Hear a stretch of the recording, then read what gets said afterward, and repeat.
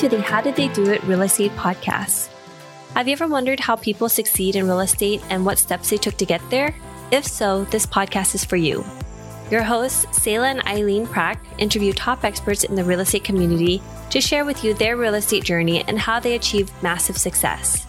Our goal is to provide you with valuable real estate resources and to help you apply it to your own real estate goals. Welcome, everyone, to today's episode of the How Did They Do It Real Estate podcast. I'm your host, Eileen Prack. And today we have a fantastic guest for you, Ashley Tyson, and he is an Opportunity Zone Sherpa. He is an attorney and entrepreneur focused on helping real estate investors reduce their tax liability. And that's what we like to hear. That's what we like to learn about. How do we save and how do we implement some of these tax saving strategies so we can save more as we work and we earn more? So Ashley, welcome so much for being on the show today. How are you doing? I'm fantastic. Very much appreciate the opportunity to be a guest on the show and appreciate what you're doing out there, getting the word out. Awesome. Ashley, so let's start off by if you can give us a little bit more about your background and your focus. So I like to call myself a reformed attorney. I try to practice as little as possible, but I am an attorney and I've been doing this for 22 years. I started out in a big firm as a litigator, and after it had sufficiently sucked my soul, I set up a company to do some impact investing. So I started doing real estate investing back in 2005 with a company that I started, and flipped houses, wholesale houses, got into the mobile home park business and that kind of thing.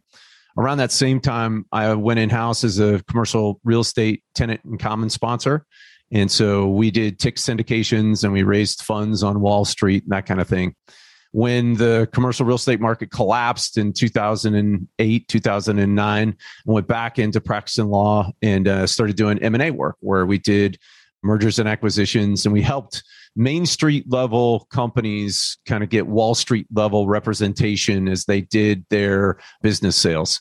And we created a software product to do that. I sold that company in 2017 to help business owners put more hard-earned money in their pocket and pay less money in taxes. And found out about Opportunity Zones in 2018, and I never looked back.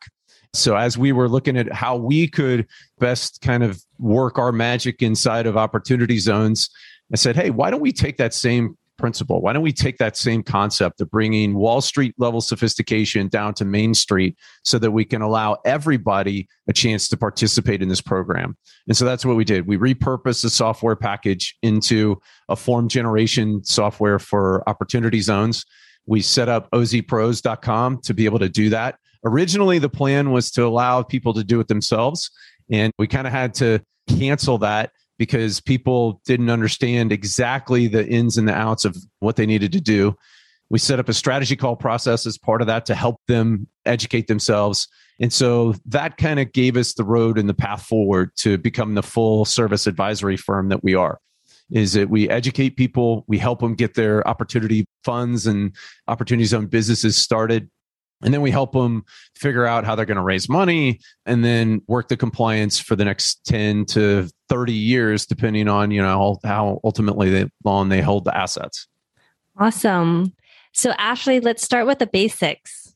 Opportunity Zones. What is it?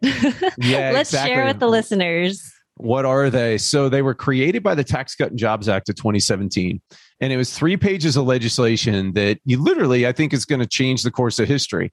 And I got to hand it to them. It's really the first the legislation that has actually gotten the attention of private capital. And so in 3 pages of legislation, not only did they get the private capital's attention, but they got private capital off the sidelines, right? They got them invested and they made it patient. So the way that they did that is that they said that any capital gain, right? So if you have a capital gain, whether it's long-term or short-term, and you invest it into a qualified opportunity fund, then you get to defer that capital gain or paying the taxes on that capital gain until December 31st, 2026. And then they put these little mechanisms in there that if you were invested for 5 years prior to 2026, you got a 10% reduction in your taxes. If you were invested for 7 years, you got a 15% reduction in taxes. And so that is what got their capital off of the sidelines. Now, both of those incentives have expired because they termed out in 2021. There's currently some legislation that's probably going to extend those, so people will be able to get back in there and grab it. But the real big benefit is that after you hold your investment in your fund for 10 years, you get a step up in basis to fair market value. And that's really significant because it not only eliminates capital gains taxes on whatever you invest in, but it also eliminates depreciation recapture. So for all of your folks out there, if they're not doing cost segregation studies and taking advantage of depreciation recapture, number one, they should be, and we can help with that because we do a lot of that. But then number two is that anybody who's done that, when they sell, they get that gnarly tax bill for the income recapture. Well, opportunity zones completely eliminate that.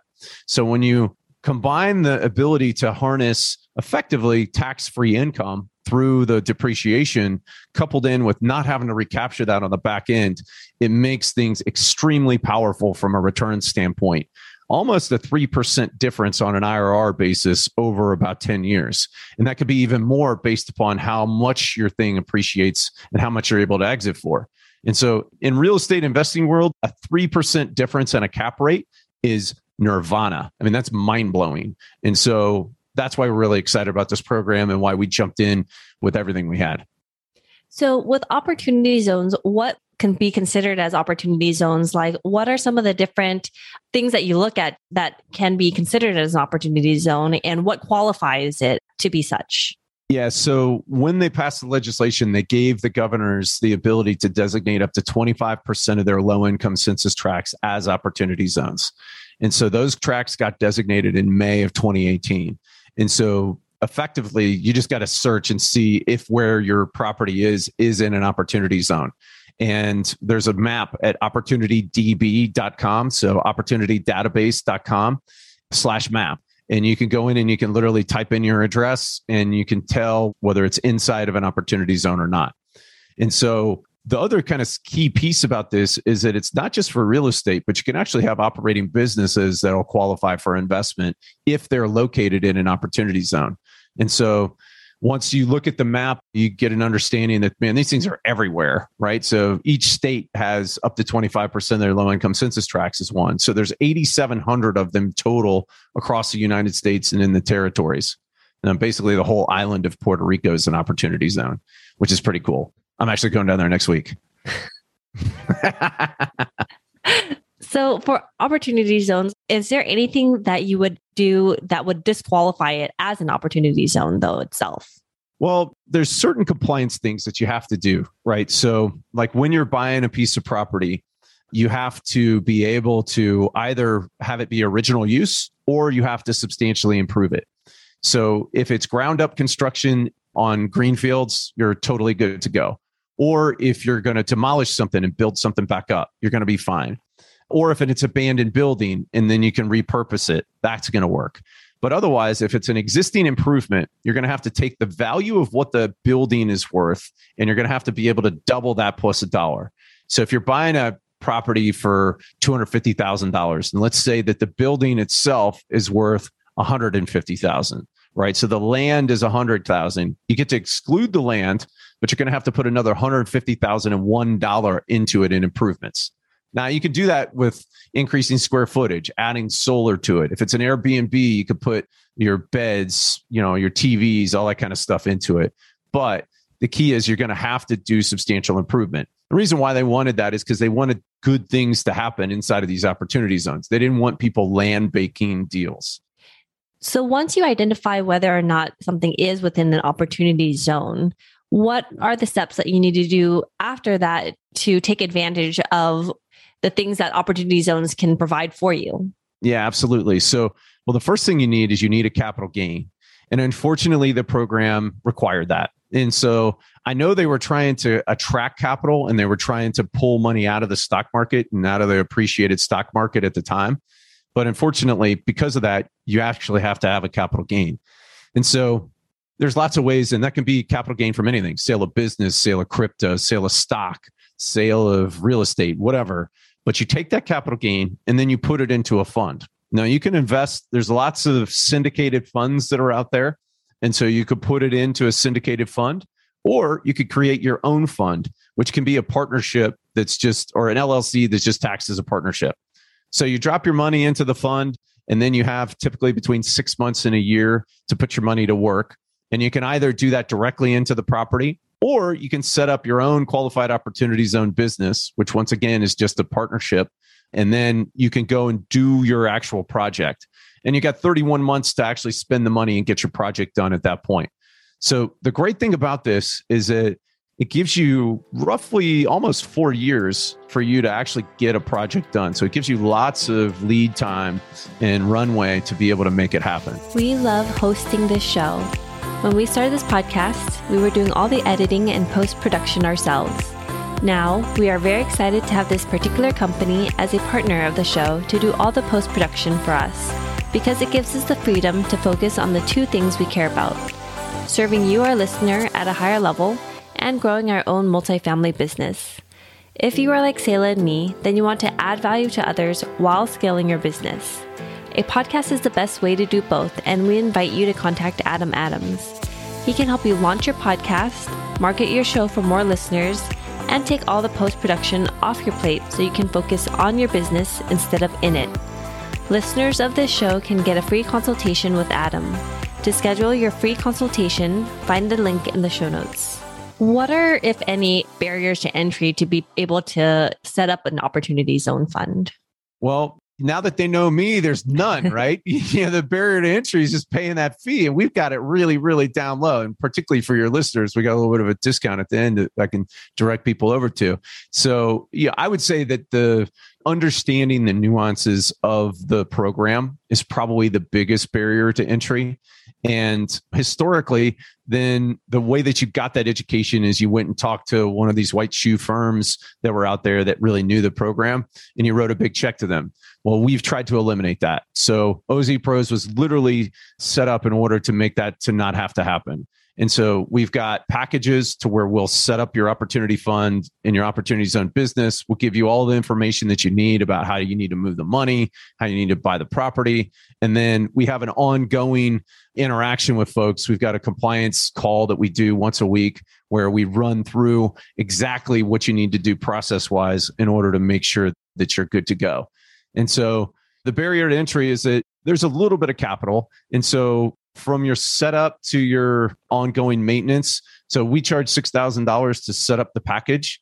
And then, you're going to have to file your tax returns and that kind of thing. And your ongoing compliance of what would be over and above just doing a regular LLC is probably going to run you about $1,500 to $2,000 a year. So if you add all of that up over the course of the 10 years, you're like, all right, is it really worth doing that? Is it really worth me going through the brain damage of this? It all depends on what your back end gain is going to be. So if you're investing into a property, and let's call it a $250,000 property, and you anticipate that thing's going to double in value over 10 years, which is just a 7% IRR, right? If you calculate that out, which if you're doing the investment or your listeners are doing it, it should probably even be more than that. But that means that they're going to effectively make $250,000 worth of capital gain. Well, if you look at what taxes are going to be on that, there's no question that it justifies the expenses because you're going to not pay those taxes on the back end. And we calculated it out, and it ends up becoming around, if you're going to end up thinking that you're going to make around $150,000 to $160,000 worth of gain, then it justifies the expenses of going through the process. And I don't know anybody that's going to do a real estate deal if they're not anticipating making more than $150,000 to $160,000 worth of gain, certainly over 10 years. So you talked a little bit about the nuances and some of the terms or some of the strategies within opportunity zones that are a little bit more nuanced. What is the one most common or the biggest nuance that we need to understand as we're getting into something like this?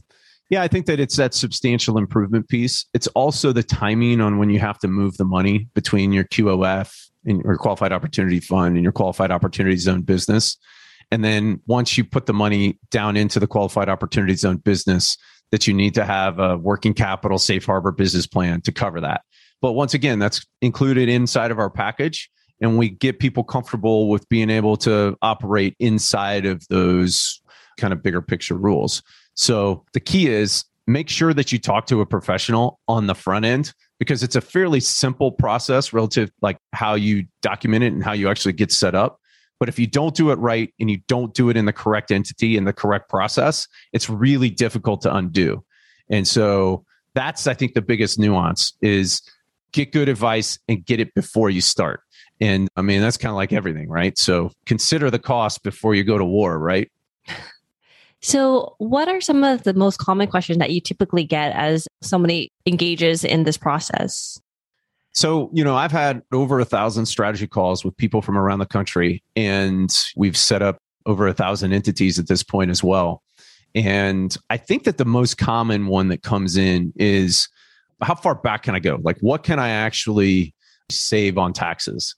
And the answer is anything within the last 180 days is easy, right? So that can be from a failed 1031 exchange. That can be from sale of stock. That could be from anything.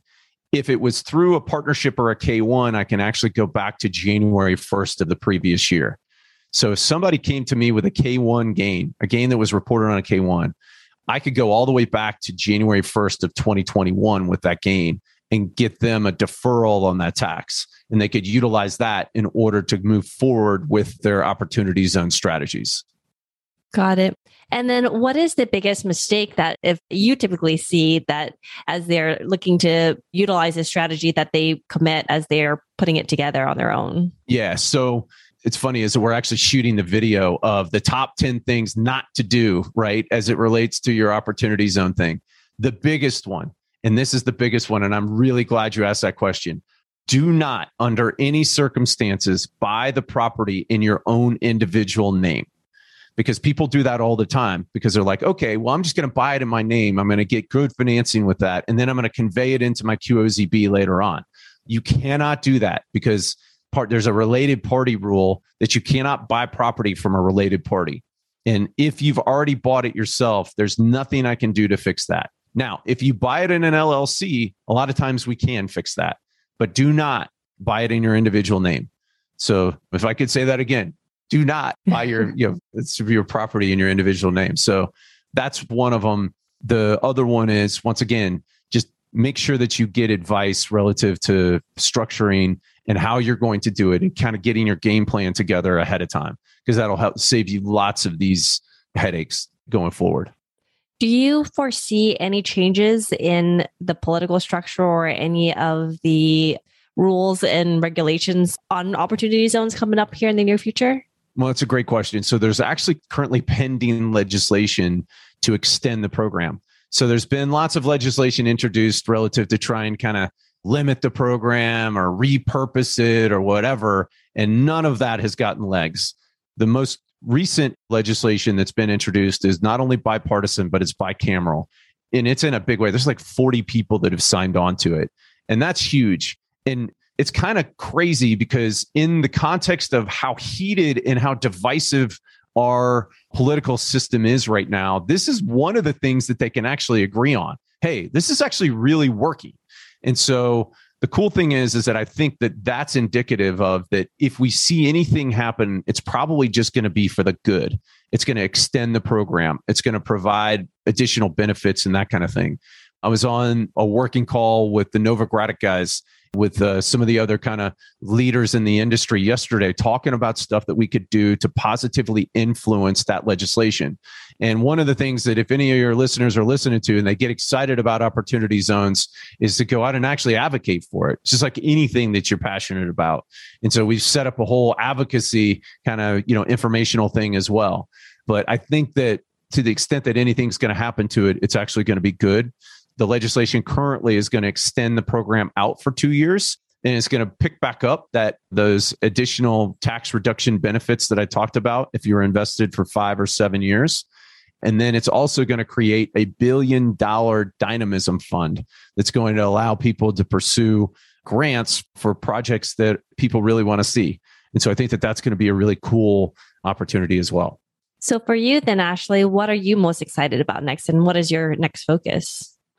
So I really like the operating business side of the house of what can happen in this. And I think that that's kind of the most untapped market here. So we are exploring how we can assist with that, both from a technical assistance side of the house and also from helping people raise money, potentially even raising a fund ourselves that can make kind of lead and angel investments into deals, but certainly continuing to expand our footprint to educate people and to allow people to participate in this. One of the things that, is a big initiative of that right now is that we're showing people that actually have properties in opportunity zones right now that might not necessarily be eligible for a substantial improvement, how they can become a co-working facility and they can make this opportunity to become an opportunity zone business available to their tenants. And so we've got a package out there right now, and we're getting a lot of traction with that. So if any of your listeners are in that category, we'd love to talk to them, and we'd love to show them how they can differentiate their real estate in the marketplace from their competitors by educating people about opportunity zones, and we can help them provide the educational system for that. And then they're able to then kind of channel to maybe even put together a fund, which would make them unbelievably attractive for tenants. Fantastic. Thank you, Ashley. So for you, Ashley, how has real estate investing impacted your life? Real estate's in my blood. So my family's been in the real estate business since the 1800s. And one of the things I'd love to do, and I love to do this on my downtime, this is my hobby of mine, is to just go out and look at property. And I think that it's brought a certain degree of peace and confidence associated with the fact that I can put my feet on something. I love to be able to put my feet on something and to be able to see it, see the vision, and know that it's real. And so I think that that's kind of probably been the most positive impact of my life. And I've seen that fruit relative to the wealth generation that it's done for me as well. And if there was one thing that you know now about real estate that you wish you knew when you first started, what would that be? Never sell. Well, at least don't sell the good stuff. Right. And so if I could go back and do it again, particularly on the stuff that I've owned and flipped and that kind of thing in Charlotte, I wish that I would have held on to some of those assets. I guess coulda, shoulda, woulda, right? And so then what is the one thing that sets the successful people apart in real estate investing? I think that this is true, that it sets successful people apart in everything, and that's discipline. So make a plan and stick to the plan and work the plan. And you got to make variations to the plan based upon what's happening. But the key is that you have a plan and that you're disciplined about executing on it. So go out, make your acquisitions, figure out what your niche is, and then consistently execute on that plan and become the best in the world at it. And you're going to do extremely well. Awesome. Well, Ashley, thank you so much for coming on the show and sharing a little bit more about opportunity zones and what we can see in the near future coming up with it, different changes in the legislation, and then also ways we can incorporate that as part of strategies as we're looking at real estate ourselves. So Ashley, for our listeners also out there who are interested in learning more about you and what you're doing, where is the best place that they can go? If they go to ozpros.com/podcast, we've actually got a special deal just for your listeners for them to be able to get discounted strategy calls and educational products and access to all of the different products that we have on a discounted basis. And we'd love to talk with you. We'd love to help you learn more about opportunity zones. If you're interested in pursuing them and making your deal go, we can help you get that going. And then we can help you continue to keep it in compliance as well. So looking forward to hearing from your listeners and being able to engage with them and help them build generational wealth for them and their families. Thank you very much, Ashley. I appreciate all of your time today. Thank you, Eileen. And thank you for listening to our podcast today, brought to you by Bonavest Capital. We would really appreciate it if you can go to iTunes right now and leave a rating and written review. Also, please don't forget to subscribe so you can always get the latest episodes. You can also connect with us on Facebook, How Did They Do It Real Estate. We'd love to hear your feedback and any topics that you're interested in for future episodes. If you're anything like Zayla and me and believe that real estate investing is a great way to create passive income and build long-term wealth, check out our free apartment syndication due diligence checklist for passive investors at bonavestcapital.com/checklist. Zayla and I created this checklist for ourselves as we evaluated different multifamily syndication opportunities as a passive investor. So we would love to share it with you so you can use it as a resource as well. Download your free copy today at bonavestcapital.com/checklist. Lastly, to learn more about us, you can go to bonavestcapital.com and fill out the Contact Us page so you can speak to us directly. Nothing on the show should be considered as specific personal advice. Please consult your legal, tax, and real estate professionals for individualized advice.